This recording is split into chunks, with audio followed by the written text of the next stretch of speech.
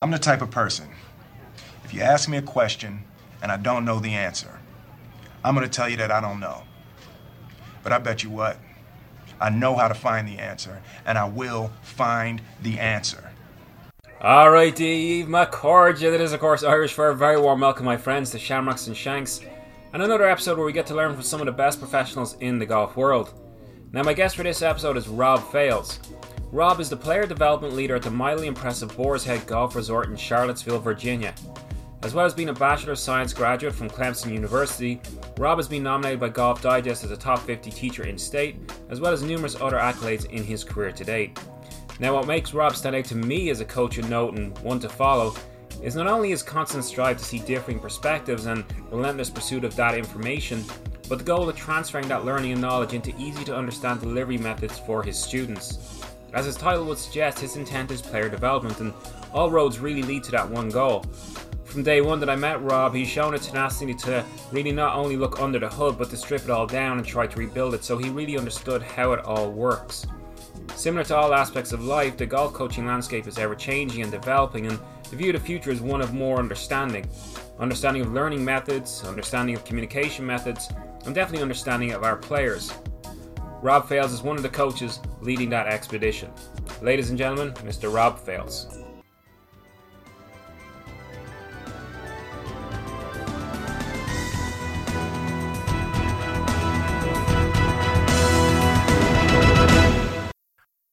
All right, Mr. Robbie Fales. Very, very warm welcome to the podcast, Shamrocks and Shanks. Obviously, for a lot of people, they might not know you in terms of a household name as yet. Now, I've known you for a little while, been very, very privileged to do so. And I've no doubt with time or with years to come, you will be a household name. So just to give yourself, for me to give you a bit of a background, Clemson graduate through the PGM program, Bachelor's of Science degree from there. Worked at Carmel Country Club for, I think, 4 years. And now you're player development leader at Boar's Head in Charlottesville in Virginia. So an impressive resume to start off with already. Could you give the audience a little bit of background yourself? So shine a light on it yourself in terms of your development and leading to where you are now. Yeah, totally. I'll try to make it brief because I know when I always listen to these podcasts, I'm like, come on, let's just get to the good stuff, right? Yeah. So no one knows who I am, so it's okay, like you said. But yeah, I worked with Jason Sutton. He gave me a chance to teach full time, pretty much right out of school after interning for him in the Golf Academy. So taught with him and Seth Mers. We had just such an awesome 4 years together, learn from each other and teach in. And I had the opportunity to go up and teach with Hunter Brown, which I met him at Coach Camp as well. I'm not sure if that was the same Coach Camp that you and I met. It may have been. Could have been. Yeah. But Boar's Head Resort, Birdwood Golf, it's just an absolutely phenomenal facility. It's only an hour from home. So after I got married and starting to think about having kids, which we have one on the way now. Congratulations. So, thank you. Yeah.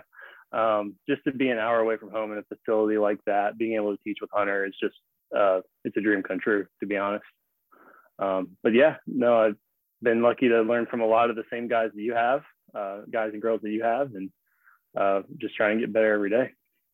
Awesome. Yeah, it's a fabulous facility. I think Davis Love was involved in the renovation of that there. Yeah, and it's a fabulous academy, the place for learning. So, when we kind of look into that, the player development leader, for a lot of people out there wouldn't be familiar with that title in terms of what it encompasses, because we'd, be very familiar with golf coach or director of instruction. Right. So that player development leader, can you kind of break down or give us a synopsis of what that entails for you at the resort? No, I honestly, I do think it's kind of a perfect title for what I do, because director of instruction, I think, again, Hunter does a lot of the same. He and I are, we work together, but I really think of myself as someone who is there, who specializes in development of players. Mm-hmm. And I think that's very different than just instruction, right? Instruction is more, being responsible for the content and the quality of what we're teaching. But in terms of developing players, I really like the fact that I get to develop a program like Operation 36. Not that I developed it, but I'm implementing it. give the guys of Op 36 a shout out there. But yeah, we do PGA Junior League. We've got even a women's Op 36 class that we do. as well. And then just starting to think about, okay, how can we better develop the people that trust us in more of like a long-term type of situation, not just trying to be transactional with our clients, but trying to be a little bit more transformational. And that's what I try to do. That's awesome. And then do you, like, in that role, do you see a shift in the paradigm of the way golf coaching used to be kind of implemented in terms of, as you said, not saying that instruction is a bad word at all, but no, definitely not. Like, and there is that requirement for a certain level of instruction, but do you think that the overall idea or the overall philosophy of golf coaching is changing to be more dependent, or more, encompassing of player development rather than I'm going to instruct you to move the golf club? Yeah, and I think it's something that we're going to get to hopefully later in the podcast. Sure. But I think so much of traditional golf instruction has just been an exchange of information. Mm-hmm. And I think over time, it's almost like the golf community has started to self-organize away from that, because we start to realize that, hey, just consciously understanding what we're supposed to do isn't enough. We have to understand how to put these things into place, and not only know how to do it, but then how to retain and transfer it over time, which is really what the people are asking for. They're not, I don't know about you, but my clients aren't just coming to get a better understanding of the golf swing. They want to be able to hit the ball better, and they want to be able to do it better when it counts. Yeah. And that's really what we're trying to do. Yeah, 100%. Like, you're trying to get players to lower their scores and enjoy the game more. So, right. Yeah, and it's a funny dichotomy when you see other pros will say, "Oh, well, post your scorecards." I'm like, okay, yeah, but not all players want their scorecards posted straight away. So that's the way. Like, obviously, I don't know if people caught it at the start, but we've known each other for, I think, about 4 years ago, and we've met just randomly at a coach camp thing, which was one of my first kind of developmental forays, to be honest with you. Met yourself, Mark Grace, and Bill Yore there. Very fortunate. And I've kind of followed you from afar, and we've talked a little bit in those couple of years. And I definitely see you as more of a holistic approach in kind of in keeping or surmising what we talked about in the last couple of minutes. And there definitely seems to be a focus on the intent and the understanding, and more of the kinetics and kind of playing with those kinetics a little bit. Would that actually describe your kind of coaching guidelines or philosophy? Would that be fair enough? Or yeah, definitely. I mean, you're teeing it up for me there, so I appreciate it. But yeah, I like to think, and again, this first half, if I've listened to the podcast a few times, you really want to make it more towards the golfer, right? Yeah, for sure. Yeah. Just talking about really how can we help our golfers become better problem solvers, right? So the first thing I always try to do, and I actually really encourage golfers to use kind of this sequence in order to better not only identify what they're trying to do, but then eventually how to solve their problem. So like I just said, the first thing that I always do is figure out simply, why are we here, right? And sometimes I'll ask people just point blank, why are we here today, right? Because you'd be amazed at the different answers that you get. I mean, I've got some players who do not care about what they shoot when they go on the golf course. They just want to see the ball moving right to left. As long as they're hitting a draw, they're happy. Okay. I got some players who never step foot out on the golf course. They just go to the range and they want to better enjoy their time. And then I got other players who, they do not care if it's a 30-yard pull cut or a big high push draw. However gets it in the hole the most efficiently, they're going to be happy with. Mm-hmm. So I think understanding why the person is there in front of you is number one. So when I have players who come out to the golf course, I think the first thing you need to understand is, okay, why am I here today? I think that you just really can't go wrong. And really, when I'm talking about that, and I think it's important to understand, generally speaking, either the people you're going to see are going to be aspiring or they're accepting. And so I got that from Dr. Mark Bull, but I think it's a really powerful thing to understand, is that if you're truly aspiring to a greater level of performance, that's going to be a very different golf lesson than someone who is quote unquote accepting. And by that, I mean, they really just want to enjoy their time out on the golf course. They accept the fact that they're not going to reach these pinnacles of performance that, someone like a young developing junior might aspire to. But they're not having fun on the golf course and they want to have fun. And so I really view those two people as two very different golf lessons. Once we understand why we're here, I think it's important next to understand what exactly are we trying to do. So when we think about traditional coaching, that's really the exchange of information, right? Just having a good, solid concept or declarative understanding of how exactly am I trying to move the golf club? How exactly is that going to impact what the golf ball is doing? And can I kind of start from that transcendental phase of like, you can't really argue with it. It's irrefutable. I think that's really the second step. And I think quite honestly, Steve, like if coaches were to only teach ball flight laws and just getting golfers to understand what the club is doing to make the ball do what they're experiencing, I think you'd make, you'd help a lot more players than you'd hurt. Right. Yeah. I think definitely when we look at that, I know, and to quote Mark again, I think he was like, it's more about what you want to learn rather than what I want to teach you. Yes. In those sessions. And I definitely seen a couple of your sessions where there was one in particular where you were explaining to the student about, and you actually had the ball in your hand and you're bringing the golf club to the golf ball. And yes, everybody listening goes, oh yeah, well, I know that. I'm like, well, and that's what that's really why I start with what exactly are we trying to do? And that's, again, just wanting to make sure that the listeners always have things to take away from these sort of conversations is that's exactly what I'll do. I'll have them hold the club head. I've got my beer opener here in my right hand, but you can imagine this as a club. I've got the ball in my lead hand. And then all I'm going to do is say, hey, how are you exactly trying to move the golf club into the ball? And you see some crazy things. I mean, I had somebody just a couple of days ago who had the whole club traveling in the same direction right up until impact. And then they stuck the leading edge kind of underneath the ball and then tried to like flip it up in the air.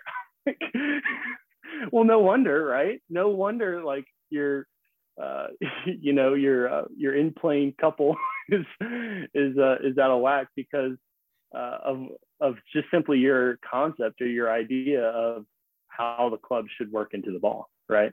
Yeah. And so just the things that I try to get across is that we want the club head and the handle separated. We want them going pretty much in opposite directions. And I got this one from Mark Grace, which you have to have him on the podcast. But I'll hold the club out and have them imagine like it's an open box. So the very top, there's no lid on the box. It's just a side and then the base and then another side. And then I'll have the club head up above the handle. And then I'll say, okay, I'm going to pull the grip to make it form the bottom of the box. Right. So I'm going to pull the grip down across, and I want you to tell me where you think the club head will go when I pull the grip in that direction. And almost without fail, right, they will always say the club head's going to go in the same direction that you're pulling it. Yeah. Right. And then as you keep working them around the box, every time as they keep getting better, they start to understand that no, it's the opposite direction. I think that's what so many of our golfers are doing. They're applying force into the handle in the same direction they want the club head to go. And they don't realize that it's a swing, right? We're not trying to shove the club into the ball, right? We're trying to create momentum. Yeah, definitely really getting on a tangent here. But yeah, that's step two. That is step two, is what are you trying to do? Yeah. And I really like what Mark Bull says is that there's no movement that we can't make if asked the right question. Yeah. It's really getting them to understand what exactly is the problem that we're trying to solve. So we have this really clear and defined goal before we move on to the next stage, which then would be more in terms of how are we trying to do it? So it goes why, what, how. Yeah. Right. I just think that's a really good sequence of events to follow, not only if you're coaching, but if you're a player as well. If you're coming out to practice, why am I here? What am I trying to do? What am I trying to do? And how am I trying to do it? Yeah, you really can't go wrong, I don't think, if you think of it in that way. I'd love, and taking from that, I'd love to circle back to what you kind of just said there, where we've gone from, at a certain point, not knowing how forces and torques were applied to a handle, to now knowing exactly what those forces and torques produce, to now the challenge of getting that somewhat complicated information or not understanding from members, getting that across to the club golfer in a very simplistic manner. But something we can talk about maybe in the coaching session later. So I think what we're taking from that is, for a lot of club golfers, is, it's like when you go to your doctor and they go like, have you been sick in the last while? And you go, no, I've been grand. And then he goes, well, did you have a cold? And you're like, oh, actually. So, when you go get a lesson, give as much information as possible, and say what you really want out of it. I think the coach on their side, should be asking you those questions anyway, but definitely volunteer as much information. And it's your session, it's your time, whether it be half an hour, or an hour and a half, or on the golf course. You're there to get the most out of it for you. So very important for all club golfers to be as upfront as possible, give as much information, and like as Mark would say, memory and anatomy are those two influences. So definitely what you think should happen and what possibly should, two very different things. And if we were staying with the club golfer, and it's something else that I know you've been very prominent in with game-like training. I, from my perspective, one of the challenges for the club golfer after they go and get a coaching session from whoever the coach might be would be that kind of like self-reliance to a certain aspect, and that kind of freelance interpretation of how do I practice this? Yeah. Even the word practice now is up for debate. Training, right? Yeah. What are you trying to look right? Yeah, you can't even say anything anymore. No. From your kind of work with game-like training and your own self-discovery, what can the club golfer do to improve their training, their practice, or that time that they're trying to improve away outside of the coaching session? Absolutely. So again, it starts with that first question, why are we here? Right. And I think when it comes to training, I think there are two main schools of thought, two main ideas that you can use in order to effectively make use of your time. One would be, are we training to learn? And then the other option would be, are we training to perform? And understanding that it's always a spectrum. It's never exactly one or the other. But I think if you're coming to train to learn, then really what you're trying to do is you're training awareness. And I think that's the number one thing I see, is that when golfers come and they believe that they're training to learn, they are coming at it with the idea or the belief that if I make my performance in this time as high as possible, then that is going to transfer over to when I want it to transfer. So if you think about how you would shape your environment to make the performance as good as you possibly can, you would take away all of the factors that could potentially interrupt, right, your ability to perform. So perfect lie every time, right? It never changes. The lie always stays flat. You're using the same club, shot after shot after shot, same target, shot after shot. You have no consequences. You have no sort of context. And really, you're just put yourself in this very sterile environment. A good quote I like to use for players is, imagine there was an alien looking down on the golf facility. That alien would probably think there's two completely separate games going on, one on the golf course and then one on the range. They don't look anything alike. Yeah. And I think the reason for that is, number one, convenience. The range is very convenient. You can go out and you can hit 40, 50 balls in the time it takes you to probably play just a couple holes. But then also it's easier. And I think it's called junk food training for a reason, because it makes you feel good, but it's not good for you. And I think that's the big thing I try to get across to people, is that if you are training to learn, then you always want to be kind of definitely not at the outer edges of your ability, but you definitely don't want to be making it completely sterile and unrepresentative as it is. So when it comes to training to learn, you have really three options in order to improve the quality of your practice. You have spacing, which would be simply time in between repetitions.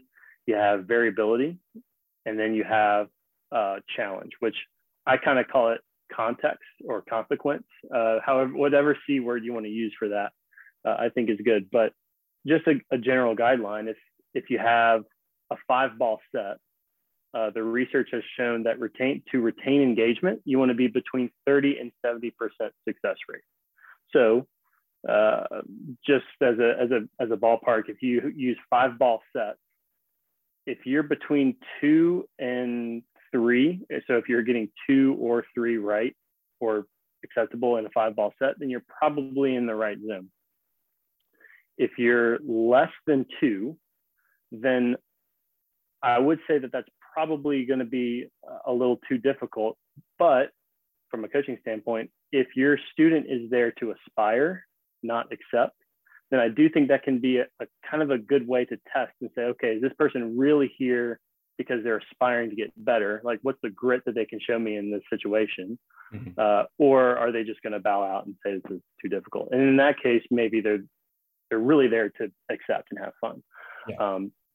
And then if you're above 3, if you're 4 or 5, I could argue that that's actually going to reduce engagement because the challenge point's actually a little bit too easy. So I always like to keep it in that kind of 30 to 70% success rate. And so if you get above 70, then you would add either time in between. So literally take 30 seconds between balls if you're only taking, one, right? Would be a way to make the challenge point more difficult. Another way would be to vary the task. So let's say that in between shots, you would have to do something else, right? You'd have to hit a chip or a putt. The purpose is not to work on your chipping or your putting. It's actually to get your brain to basically forget what it just did and have to basically remember. And it's that act of trying to remember that actually makes the motor program engage and actually encode a little bit better. So you also have the variability. You could switch clubs, you can switch targets. I actually have players sometimes change locations on the range. So they'll go from one bay to the next. And then if I still can't get them below that 70% success rate, then I throw them on the golf course and I start to make it more real. So that would be more training to learn. If you're training to perform, it is completely the opposite.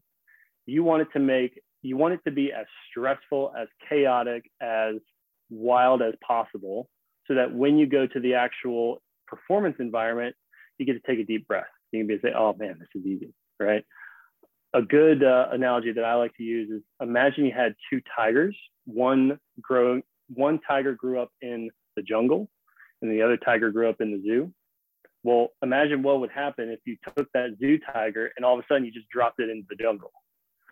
Probably not going to work out too well for that poor tiger. That's not going to work out well. So if you want to perform, you have to spend the time in the jungle. And you probably want it to be, if anything, a more challenging jungle, because the worst that's going to happen is that your ego is going to get shot. It's not like you're not going to eat, right? So it's a challenge to see how can we make our performance environments more stressful. And that's something that I always ask coaches, like, how do you create that stressful environment? What do you do to actually create pressure? Because in my experience, it's a really, really difficult thing to do. So what I end up telling my players is, listen, if you want to get better at playing tournaments, you got to play tournaments. Yeah. That's it. You got to treat the tournament as a practice, like practicing to get better at playing tournaments. It's almost a completely separate skill, to where if you're not playing in tournaments, you're not going to get better at playing tournaments. Yeah. You might get better at playing, but it's not going to retain and transfer to that tournament environment if you're not actually in that environment.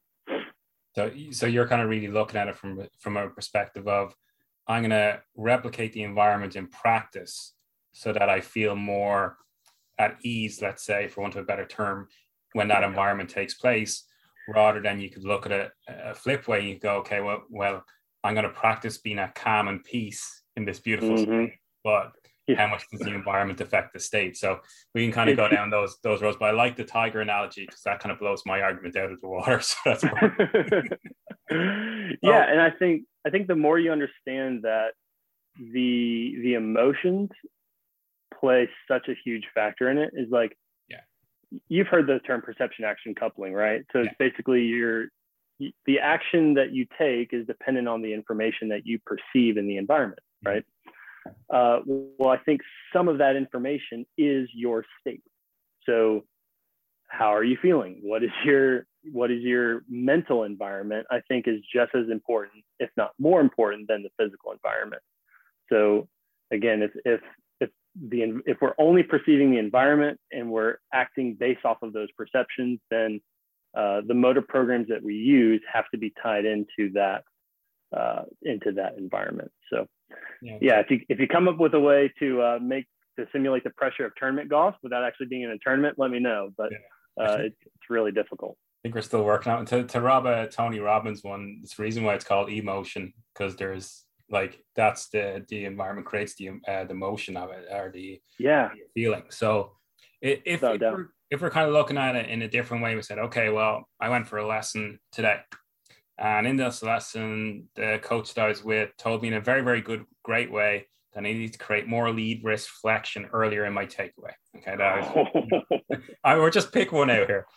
How do I practice that tomorrow on the range? So if one of our listeners has got something very, very specific, be that rightly or wrongly, whichever way, how do they go about practicing that? And we'll try and, well, you can actually implement the internal, external things if you wanted to, but I think that's where a lot of the club golfers will struggle, where they get something specific, like could be like, you know, oh, okay, I'm going to try and shallow it, or I'm going to try and be more open at impact. Any one of those things that are very much positional based, their feedback is that. And then they go to the range tomorrow and then they go, all right, 50 golf balls, let's go.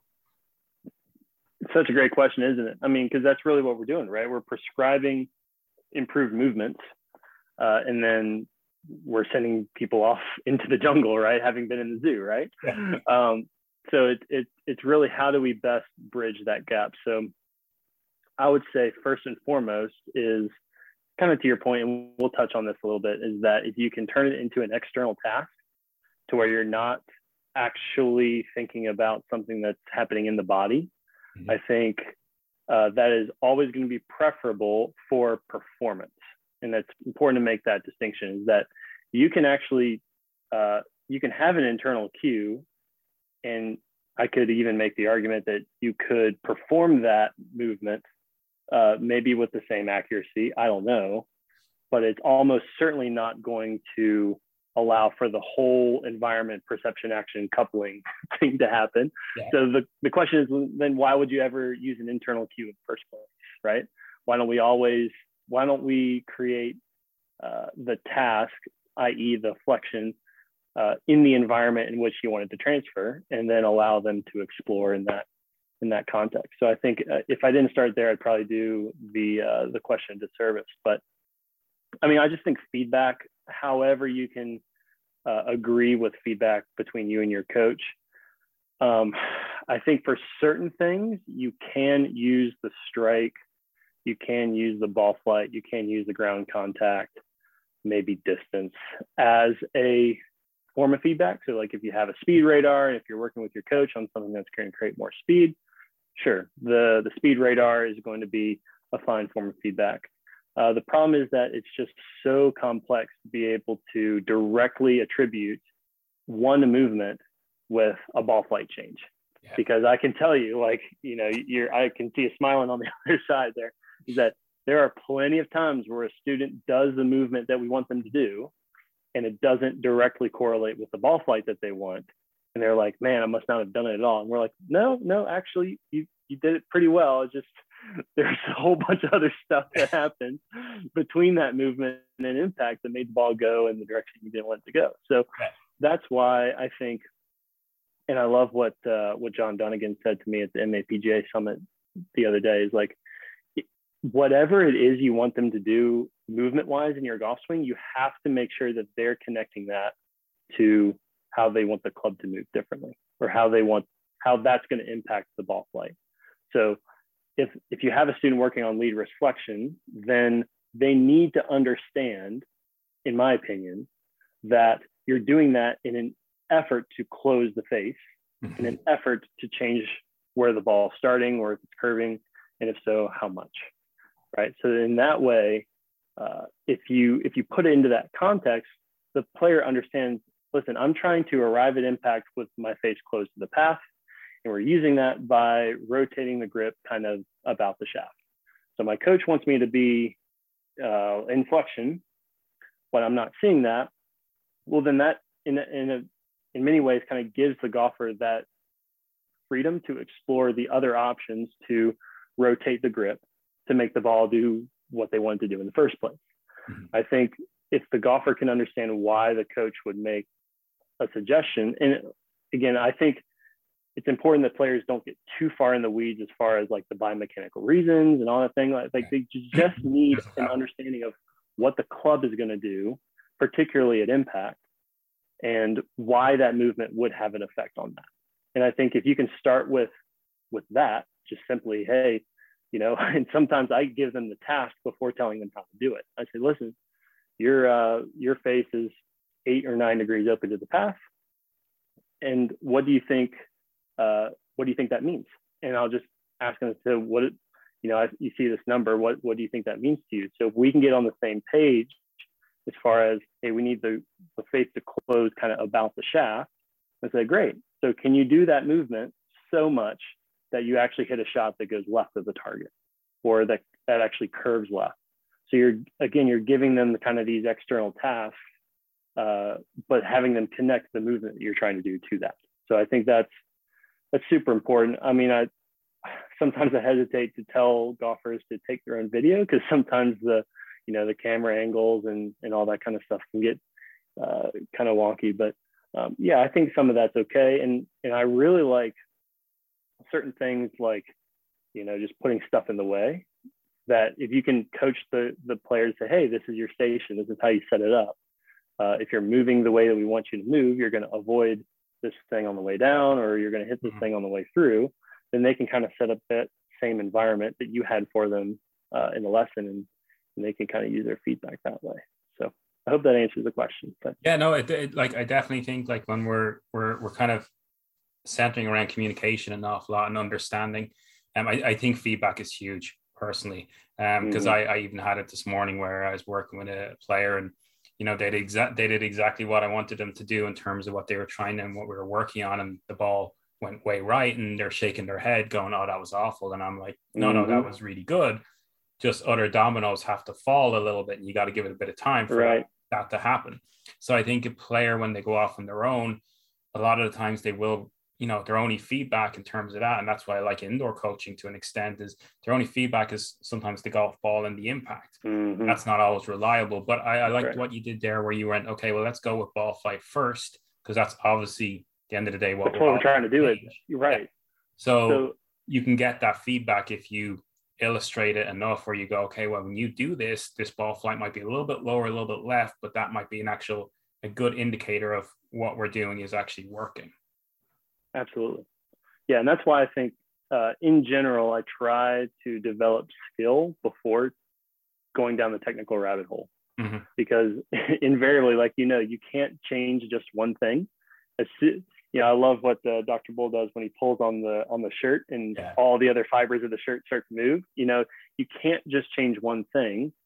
So in my opinion, if the golfer can kind of own their strike location, if they can own their ball flight, if they have the tools available to them to make those adjustments, then if we're working on something movement wise, and they happen to hit a few off the toe, now we're not saying, okay, well, what do I have to do now from a movement standpoint to solve that toe strike? They say, oh, I'm going to make the same movement, and I'm just going to try to hit a little bit more towards the heel, because they've practiced that. They already have those skills in there, to where you're not having to go back every time to try to give them a technical explanation for what they're doing. That's what I've had the most success with, Steve, is just starting with understanding exactly how the club should move, or how you're trying to make it move.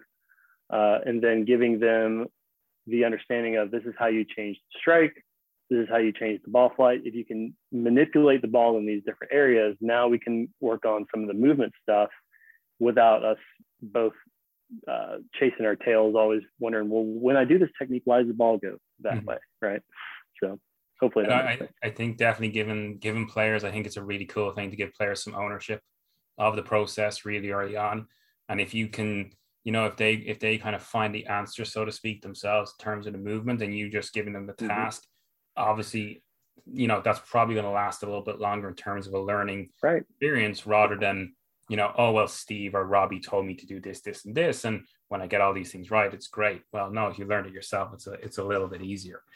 You're right. And I'll be honest with you, some of the best lessons I've had, just thinking back on it, have been situations where we delve into technique because of their inability to perform a skill. So let's say that you give them, and I actually am a fan of this, by the way, the 9 ball flight drill, right? So high hook, high straight, high fade, then you go medium and low, trying to create all 9 of those ball flights.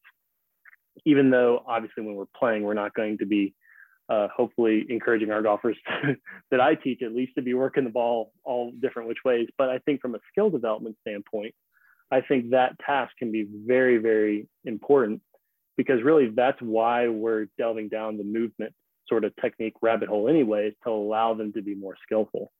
So if they can't create a certain ball flight, then they ask the question, well, I'm trying to do this now with the club. Like, I know what the club should do. I'm trying to do it. Why can't I? And that's when we can open their eyes and say, oh, well, if you're, let's say that your pelvis is, not rotating enough in the backswing or whatever, and you can't get the path to the right. It's like, well, it could just be the geometry of where your body is, and where you're coming from, that doesn't allow you to get the path where it needs to be. So let's just play around with some of the things and then just see if that allows you to be more skillful.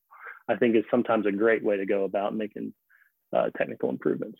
Yeah, again, experimenting a little bit with the player, and again, going back just communication, involving them as much as possible. And it's never going to be kind of like you just dictating how they should move. Really important. So, Absolutely.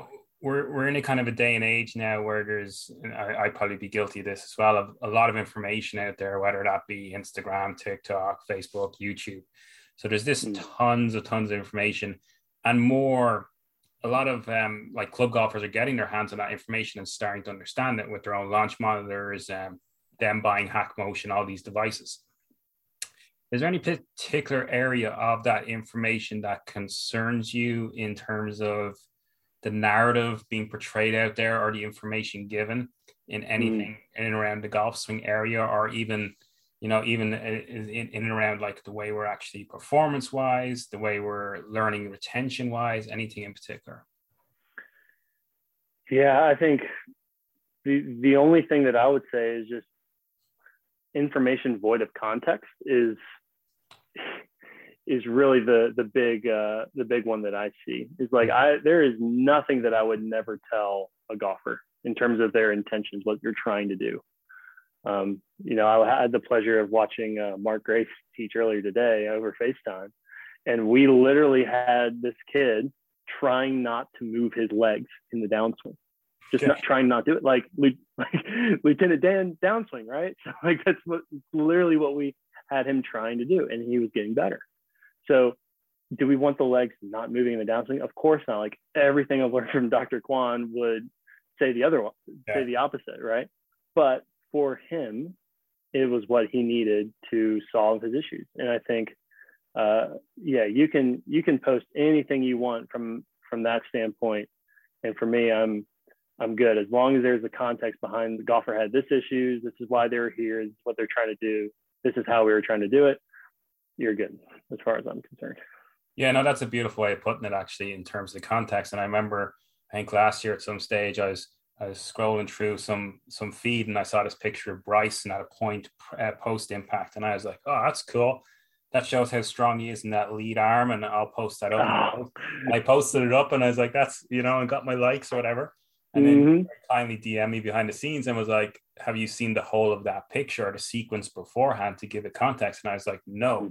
And then I went and looked at it, and you were like, well, it's the ground is causing that club to move like that and causing that. And I was like, shit, yeah, you're right. But number one, obviously a much nicer way of doing it than a lot of people might have done. So I appreciate that. But definitely, just to back up your point, that every single thing we see should have context. And I think Justin Parsons posted up something really cool yesterday where he was talking about, somebody asked him on this Q&A on Instagram about where should the club head always be in front of the hands at like P2. And I'm paraphrasing a little bit here, so excuse me if I get it wrong, but he was just saying, well, in some cases, but it depends on the pivot, and then the rate of the pivot, where the stage of the pivot, and all this. So just again, backing up your point, that I think everything has its relevancy as long as there's context to associate with it. There's no doubt. Yeah, so let's move on to some stuff from the coaches. As I said, I really do firmly believe this, that in some years' time, that you're going to be a household name. So in terms of what you've done in your likewise. I mean, you're doing all the right things. I mean, that, like, just to think about where you were, not saying that I was at a higher level or anything, but like when I would say like when we were at coach camp, right? From where you were at coach camp to now is like, oh my gosh, like, it's incredible, right? So you deserve so much so much praise for what you've done, and you've really inspired a lot of coaches. I know you've inspired me for sure in terms of just your pursuit of better.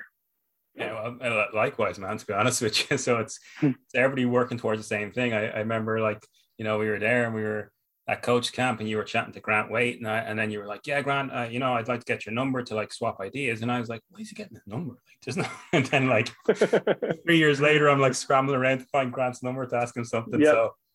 So I think everything comes to us in the right time and the right space, and once you're in the right position to accelerate that. But I think there's a lot of really great coaches doing some great things, and there's so much learning going on between, like, whether it be Mark Bull is so helpful to us all, Chris Como, all these guys, Jason Sutton, your ex-boss is so great. So I've seen you kind of previously discuss how much you enjoy that learning experience that we've just talked about, and learning from all these great coaches and individuals.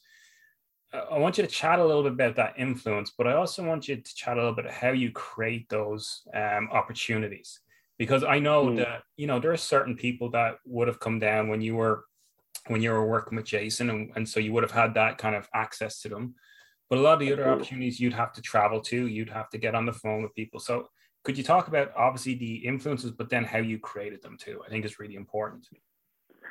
Yeah, no, absolutely. I mean, I think in all the coaches that have helped me, I think it's just started with, just showing a genuine interest in learning from that person, right? And so, like, some of the best friends that I have now are coaches. I mean, we talk about, Mark Grace, Sean Kennedy, Billy, us just hanging out at the VRBO place and just like having that experience over the weekend.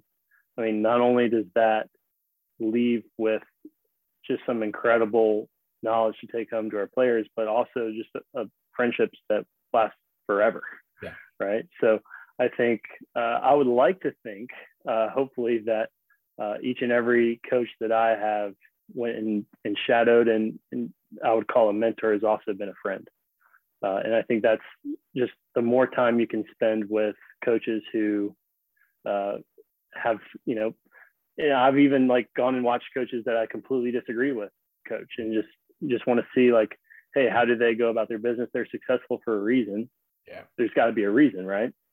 And so, yeah, I just think, don't be afraid. I think you have really honestly great advice there. It's just be persistent. Don't think that just the fact that they didn't respond to you right away or that day, that if you don't reach out a few more times that they won't. Because I think there's an absolute culture in our industry of helping other people. And I think that's what makes the industry so great. Yeah, it's definitely changed around. And, I've talked about this point before and I'll say it again, like there's certain opportunities that I've been fortunate enough to have occur to me. But they've been through persistence and perseverance to the point of this person's probably going to block me and never. But again, there's been other ones where I've been lucky enough that one message has got it to turn around. Yeah. These coaches, obviously there's a lot going on in their lives, especially the guys working on tour. So yeah, you just have to be persistent and hopefully get that opportunity. I think one thing that I've always found with you is the respect that comes from anybody you talk to or talk about, or I think that's really, really important. Because whether it be you, I know you've probably spent, like me, hours studying swings, like studying your own stuff, learning as much as you can. And then if someone wants to come in and get your knowledge, that's absolutely fine. But there kind of has to be a little bit of respect there in terms of the effort and time that you've put in. And I think that's a really, really important thing. We did discuss some technical pieces already, but what are you kind of like, as we kind of go into this next kind of like AI, Sportsbox AI, we're talking about some other stuff coming down the line. What are you kind of most excited about currently in the golf realm, in terms of technology or just in terms of knowledge base and kind of like going down the rabbit hole a bit more on? Definitely. And I think a lot of the information that we already have, we still need to completely understand, right? So, again, we've said Dr. Bull's name so many times, but it's so true. I mean, I think so many things he says is so accurate, but almost the last thing we need at this point is more information, right? We need to better understand what we already have. And that's where, like, just even recently, I mean, Hunter has opened my eyes to how little I actually knew about TrackMan. Right? It's been pretty incredible because he worked for TrackMan. He traveled the country and has a very deep understanding of that. And just being able to work with him day in and day out, I'm like, man, why am I looking at 3D graphs and dual force plates if I didn't understand this, right? So I think there's that aspect to it for sure. But I think the next TrackMan, if you will, is going to be instrument and grip. I think if we can understand what the forces each hand is putting into the club, I think that's going to be a game changer. And I'm still really interested in the dual plates and in 3D. Don't get me wrong, but that's where I'm at right now. Yeah, I think for me, like I love the way you've just phrased that. Like first off, the into the grip and stuff is going to be cool. Hopefully, it won't cost, what was it, 100,000 or something like that. I think so. I was trying to do it. So I know the original one was $1 million. Was it $1 million? Yeah, I know Dr. Kwan. I think Couts was saying that Dr. Kwan was over there last year. Something they're working on something. So okay, yep. Yeah, we could see something soon. But I love what you said there. I think because I fall into that trap a couple of times where I'm like, okay, what's new? What's kind of get this, learn more. And like in all honesty, a couple of months ago, I went back and started looking at like FlightScope TrackMan data, and I'm like, get more into it and understand it more. And definitely same. I was like, oh well, I didn't know that. And then you're learning more of the fundamentals rather than like learn to get to base camp 1 and 2 before you start thinking about what's going to be at the summit. Like it's very, very important. And as we did kind of mention Dr. Kwan there, who's been so influential, I think, for so many coaches in the last many years, especially what you mentioned Mark Grace there. So yourself and Mark are very much proponents of Dr. Kwan's philosophy. Can you discuss your kind of journey through his teachings and kind of what you learned from Dr. Kwan, and the beliefs that you had before you started looking at that? Were they kind of like confirmed, or did anything kind of get replaced where you went, oh, that's not quite what I thought should have happened? All right, how much time we got? No, I mean, I think I really do think that Kwan's level 1 and 2 probably should be fundamental for anyone looking to I'll use the word aspire again, right? Okay. So if for those, because I think some coaches are acceptance coaches, right? And 100%. They're not to say there's anything wrong with it. No. But I think for the aspiring coaches, I think Dr. Kwan's level 1 and 2 should be fundamental, because really in level 1, you're talking a lot about just simply how the body functions, stretch shortening cycles, eccentric concentric movements, eccentric concentric forces, right? Forces that create rotation, forces that create translation, and understanding just concepts like couples and moment arms when it comes to Taylor's vectors. Yeah, I mean, and like I said, and I think it can be overwhelming when and I think everyone's had this, everyone who's gone through school knows this, like if you open up the textbook on the first day of class and you read all the way through the textbook, you're like, this is completely overwhelming. There's no way I'm going to get all this. But when you go to Dr. Kwan, you spend 2 or 3 days with him and you allow him to do the presentation, and you're just very open-minded about what he's presenting. I think when you look back on it, you're like, man, yeah, that really makes a lot of sense. Why some people can really jump higher if they go down and make kind of a quicker counter move, versus some of them kind of go into a little bit more of a deep squat and try to jump up. It's like, why is one more effective than the other? I think a lot of the common principles are applicable for really any athletic movement. So I think so much of the level 1 is just understanding how we can utilize our bodies more efficiently and effectively in an athletic movement, not even really golf specific.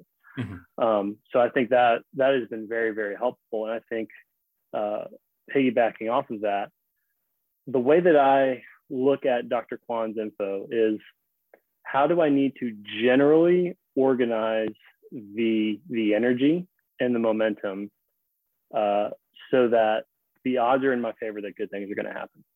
So a good way to think about it is that imagine a golfer and their arms were just dead weight, that they're just suspended from the shoulders. They can't create any sort of muscular contractions one way or the other. They're just dead weight. Under Kwan's paradigm, a golfer that didn't even have arms would be able to create sufficient club head speed, a reasonably solid strike with a club face that points somewhere near the target. And I think, like, for so many golfers, that's what they need. They need to orchestrate the energy such that it can be functional more often than not. And I think if you understand the lens through which Dr. Kwon is presenting his info, it honestly leaves a lot more room for variations. Even though, like, when you watch his site, like, yeah, he's doing the 2-step drill with basically everybody, but there's a reason why he's doing that, is because the general rhythm doesn't really change from shot to shot, from golfer to golfer. There's absolutely a fundamental rhythm that we need to create energy with. And I think if we get more of our golfers using that rhythm and that energy, you're going to be helping so many more golfers than you're hurting. And really, I've yet to see the Kwon stuff do any harm. I mean, it's only been beneficial. And for some people, it's really unlocked like a level of performance that they didn't think was possible. So I think, you know, when you go through Scott Calx's certifications, you're getting all these patterns. And it's great because you're seeing all the variations that are possible. Yeah. But if you look under the hood, they're all creating the energy with the rhythm that would allow for repeat. I hate to say the word repeatability, but functionality, right? Yeah. So I think that's, again, there's so many ways to play golf. I think that statement is kind of tired out, but it's so true. There are so many ways to do it, but you kind of have to create momentum. You can't, you know, and that's something that has really been that's been open to my eyes since doing Dr. Kwon. Yeah, I think he's. I'm just going to go back tonight now and do my level 1 again. Inspired. But he definitely illustrates an awful lot of things that I love the way you put it there, where you were like, you know, if I get people to do these things, it increases their odds. So I can put the odds in their favor, right? I think that's the odds are in their favor. I think that's a really, really important concept out of everything you said tonight. It's kind of like there's nothing that's guaranteed here in terms of we're not, you know, clairvoyance where we can go, okay, well, when you do this, you know, and move like this, it's definitely going to hit it better. You know, we're for a certain point guessing on experience and intelligence. Absolutely. And, you know, I think that's a really, really good way. So anything you're doing is trying to put the odds in the favor of the golfer to be able to move. And, you know, absolutely. And then to answer your second question, were there things that I believed going into the certifications that didn't end up being accurate? I think his research on the X factor for me was very enlightening, because, you know, you hear growing up, like, just not going to call anyone out, but you hear like, oh, you have to disassociate your upper body from your lower body, right? And you want that to happen in the backswing, and you want all, like, and that's all fine and dandy, but really what his research shows that it's not really as much of an upper body to lower body disassociation type of thing. It's really mainly from the trunk through kind of like the upper T-spine and the shoulders. So I really like what Dr. Bull says. It's above and below the diaphragm. So if you can get people to understand that they're not trying to torque their lumbar spine, I think that has been something that's been very helpful. And then also understanding the difference between the early and the late separator. I'm, for the most part, again, there's a lot of ways to do it, and I would never say that I would always teach one thing, but I'm teaching pretty much most of my golfers late separator, where they're getting pretty much, you know, not a whole lot of disassociation in the early parts of the backswing. So once the pelvis hits end of pelvis rotation, and then kind of the upper thorax and the shoulders tend to kind of complete the backswing motion as the lower body starts to shift, kind of that, you know, Mark Grace's term the shift tush turn, right? So I think understanding that the turn overlapping with the shift is more of kind of from EPR to TB. And I'm not trying to, from top of backswing TB, I'm not trying to get the pelvis to go first and then the trunk second and the arms third. It's really, the lead arm, the trunk are all kind of, I'm not going to say going together, but you're going to have a little bit of adduction, but then the main separation is between basically the body and then the arms and club. Is I think a much healthier way to think about it. And when you look at what it does for the geometry as well, I mean, it creates, I think, a lot of the nice looking kind of passive torque stuff that we like to see when it comes to the club kinetics.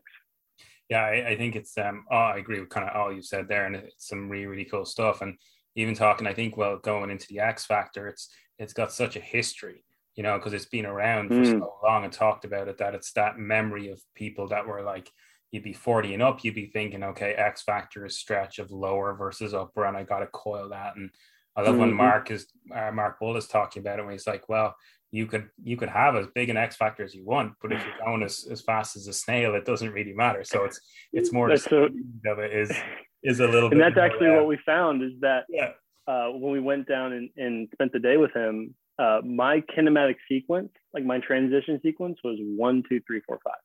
It was a perfect transition sequence, but the timings of the peaks were like 15 milliseconds, 30 milliseconds, 10 milliseconds, and then like 60 milliseconds. So it was all like, it wasn't like that 30, 30, 30, 30, 30 type of, that really elastic kind of stretch shortening cycle. Boom, boom, so boom. It looked pretty, I guess. Like if you look at the transition order, it looked fine, but the energy wasn't migrating through the system to actually get out to the hands and the club head. Yeah. So my body wasn't creating the eccentric to concentric kind of rate of recoil, I guess you could say, as fast as I needed for certain segments. Yeah. So it's just, like I said, we need to better understand the information that we already have, because that is the stuff in the kinematic sequence that I just glazed over the first time. I was like, oh yeah, look at my transition sequence. It's 1, 2, 3, 4. Look at my peak order sequence. It's 1, 3, 2, 4 or whatever. But I never looked at the timing between the peaks, and then the rate of the stretch and the rate of the recoil is just stuff that I just glazed over. And to be able to have that light shown on that piece of it made me think, man, I need to go back and look through all of my stuff now. And with that sort of lens is like, what else am I missing? I found that though, like where I've done courses and certifications, and then, a year later, I've like, flying through Mark Bull's stuff, and, okay. And then I go back and look at the other thing, and I have a different perspective altogether on the information. Totally. I take it in an awful lot differently. I like actually put it into a different context and department, and can use it in an awful lot better way.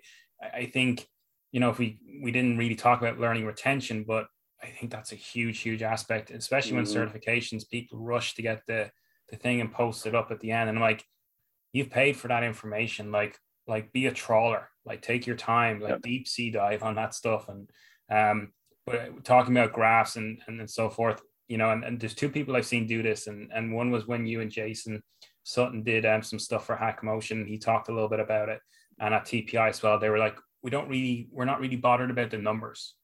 We just want to see the order, and then how that moves, and what when it happens. And I think that was really, really cool when Jason was doing it with Hack Motion. He was like, yeah, I'm not too obsessed with the numbers, I was this or this. The positions, right? More the motion. Yeah, exactly. And that's when you just pick up those little things, and it changes the whole perspective for us as coaches on the movement, and then it changes how you think about it. So obviously, like a ton of stuff, and you're firing through this, and you're doing some great stuff with your students. As I said, I love watching your Instagram, because it's I would say abnormal, but that might be contrived as a bit of a bad way, but it's coming from a totally different perspective. And that's why I love it, because when I see some of your stuff and some of the things you talk about your students, whether it be the 10-finger grip, whether what you're doing with the club on the golf ball, I never see things that way. So it's really good for me to learn. What's your kind of next, or is there a conscious next to improve even more? Or where do you take your kind of knowledge base now and go, okay, well, I want a little bit of this or a little bit of that? What's next on the kind of a horizon? Yeah, I mean, I think I got to give credit to John Scott Rattan. He's the director of instruction at Congressional. He just put on a great MAPGA teaching summit, and we had John Dunnigan come and do a great Awesome. presentation, and AD's we awesome. had yeah, he's the best. And then we also had Dr. Nick Winkelman. He doesn't want to be called doctor, he wants to be called coach, but I call him doctor out of respect. But he had a great presentation on the precision of language and the sequence of which we're cueing people. Okay.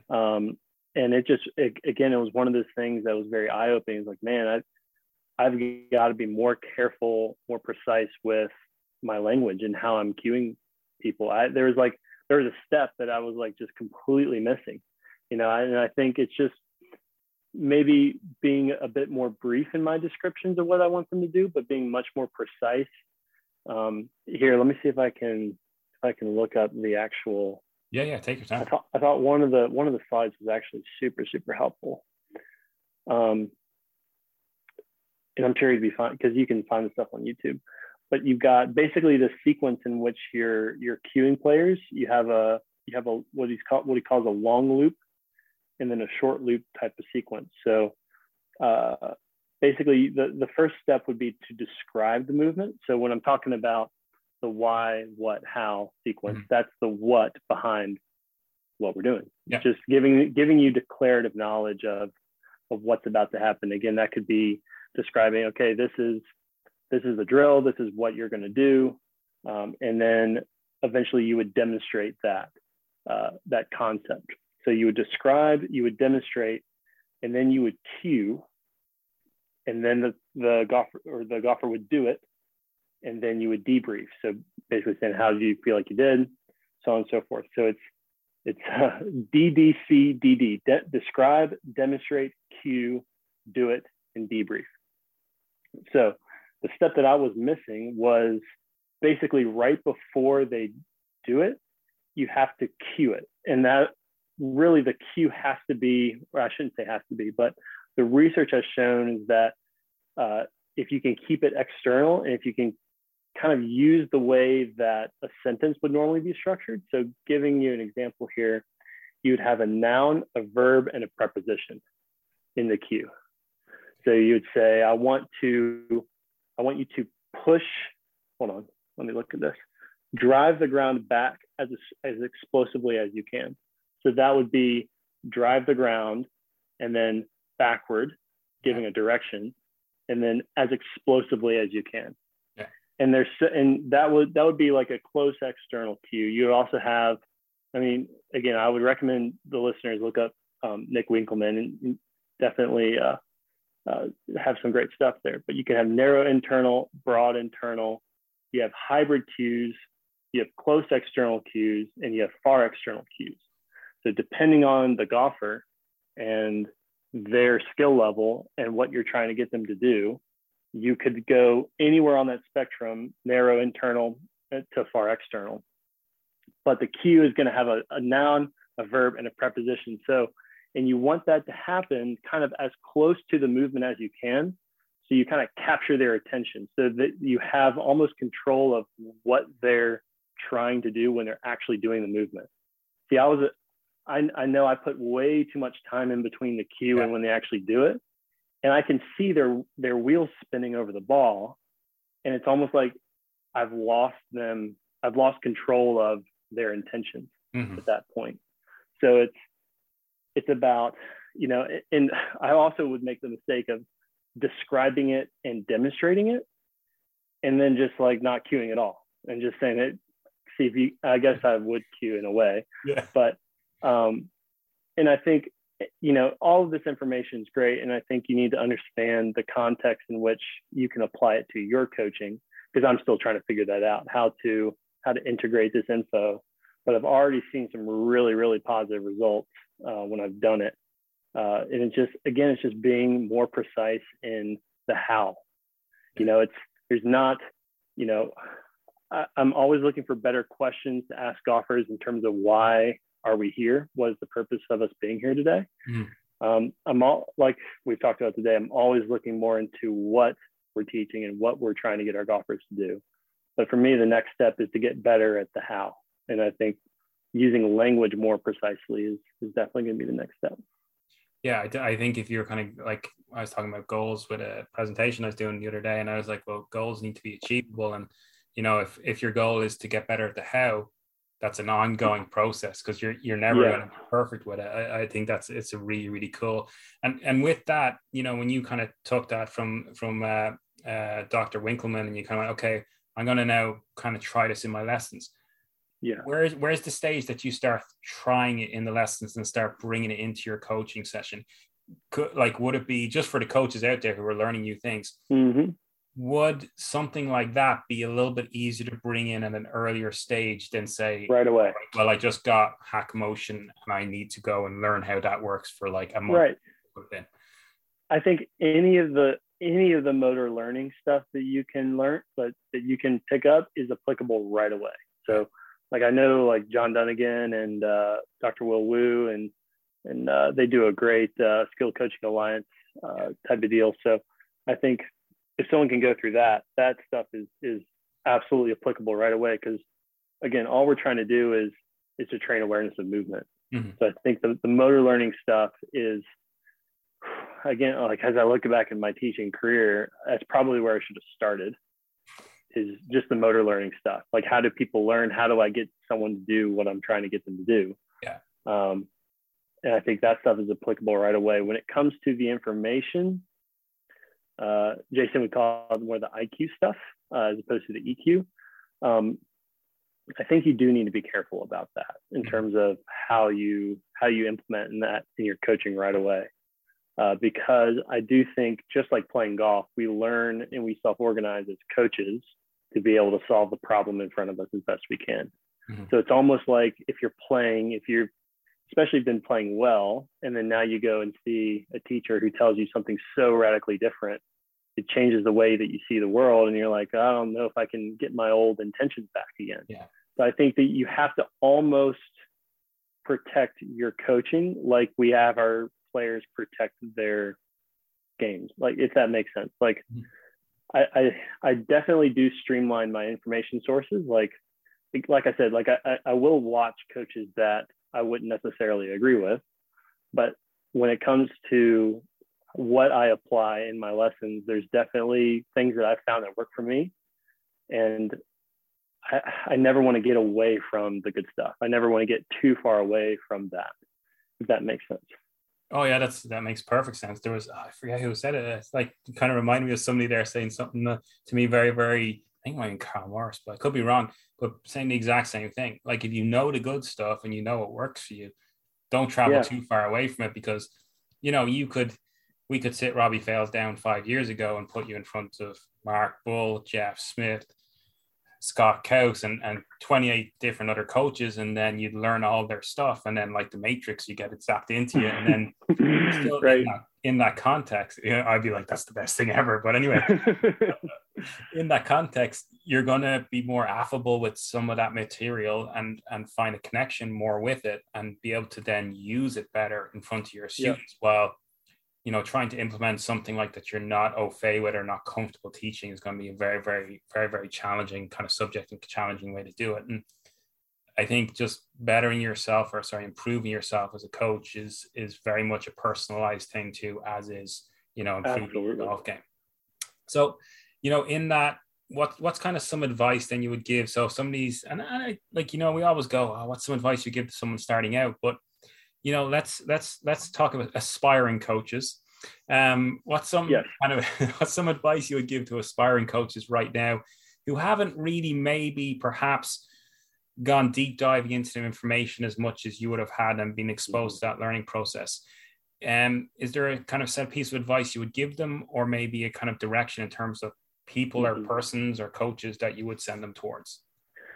Definitely. So I'm going to turn it back kind of to like a coaching context. If I have a new golfer in front of me, I want them to understand the context first before introducing any sort of new intentions or ideas or anything like that. So I'm a big fan of, like, when we're evaluating players, trying to get them in the environment that they're hoping to improve performance in. So if you got someone who needs to improve their handicap, you want to watch them actually playing golf to start off with, because it's so common that when you ask golfers, hey, what do you think you need to do to improve?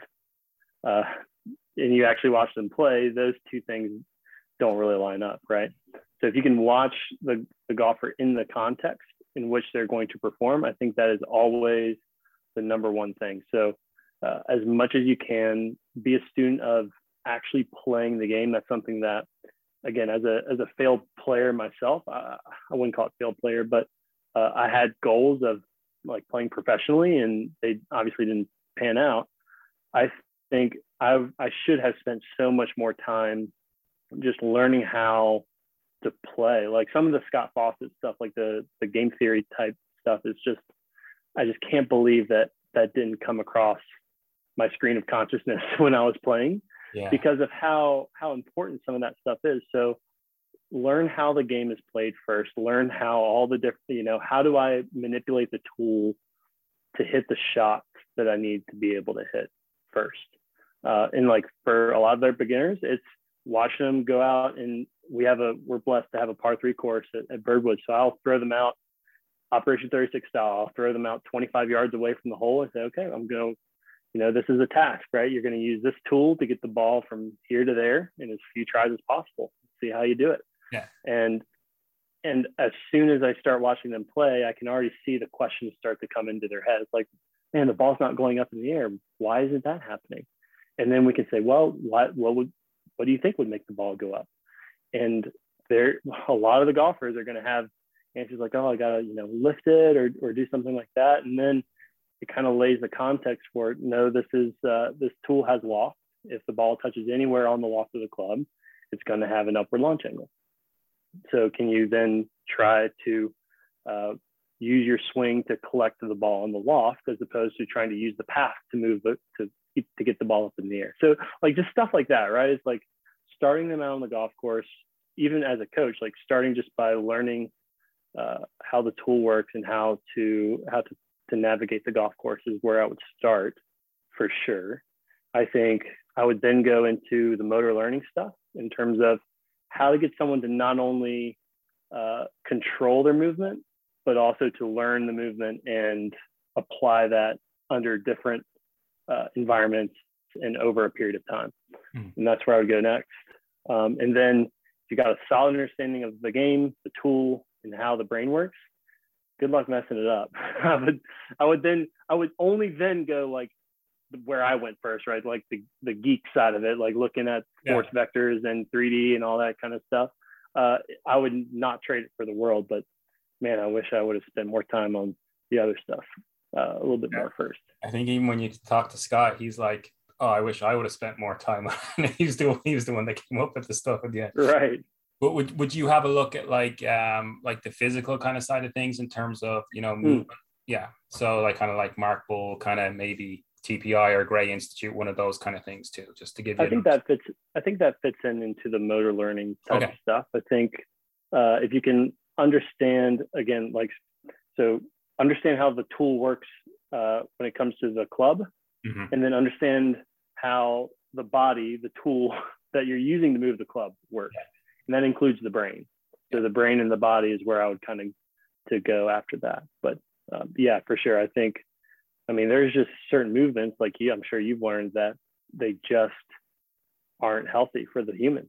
A whole bunch of excessive trail wrist extension early stuff. I used to, like, if I saw someone with an open club face at impact, I would absolutely, have them hinge the right wrist back early, saying, oh, look how this is going to close the face. And then I never actually did have a player get injured, but knowing now that there's so many more healthy, better ways to resolve that problem, that takes that strategy a little bit more out of play for me. So I think the more you learn, I think is more learning what not to teach as opposed to what to teach. And I think that's really a good benefit to some of the science that's come out. Yeah, I think they're all really, really good avenues, and kind of I would have been up to this point kind of strict on myself in terms of, if I'm learning something, I got to get it right. And you know what?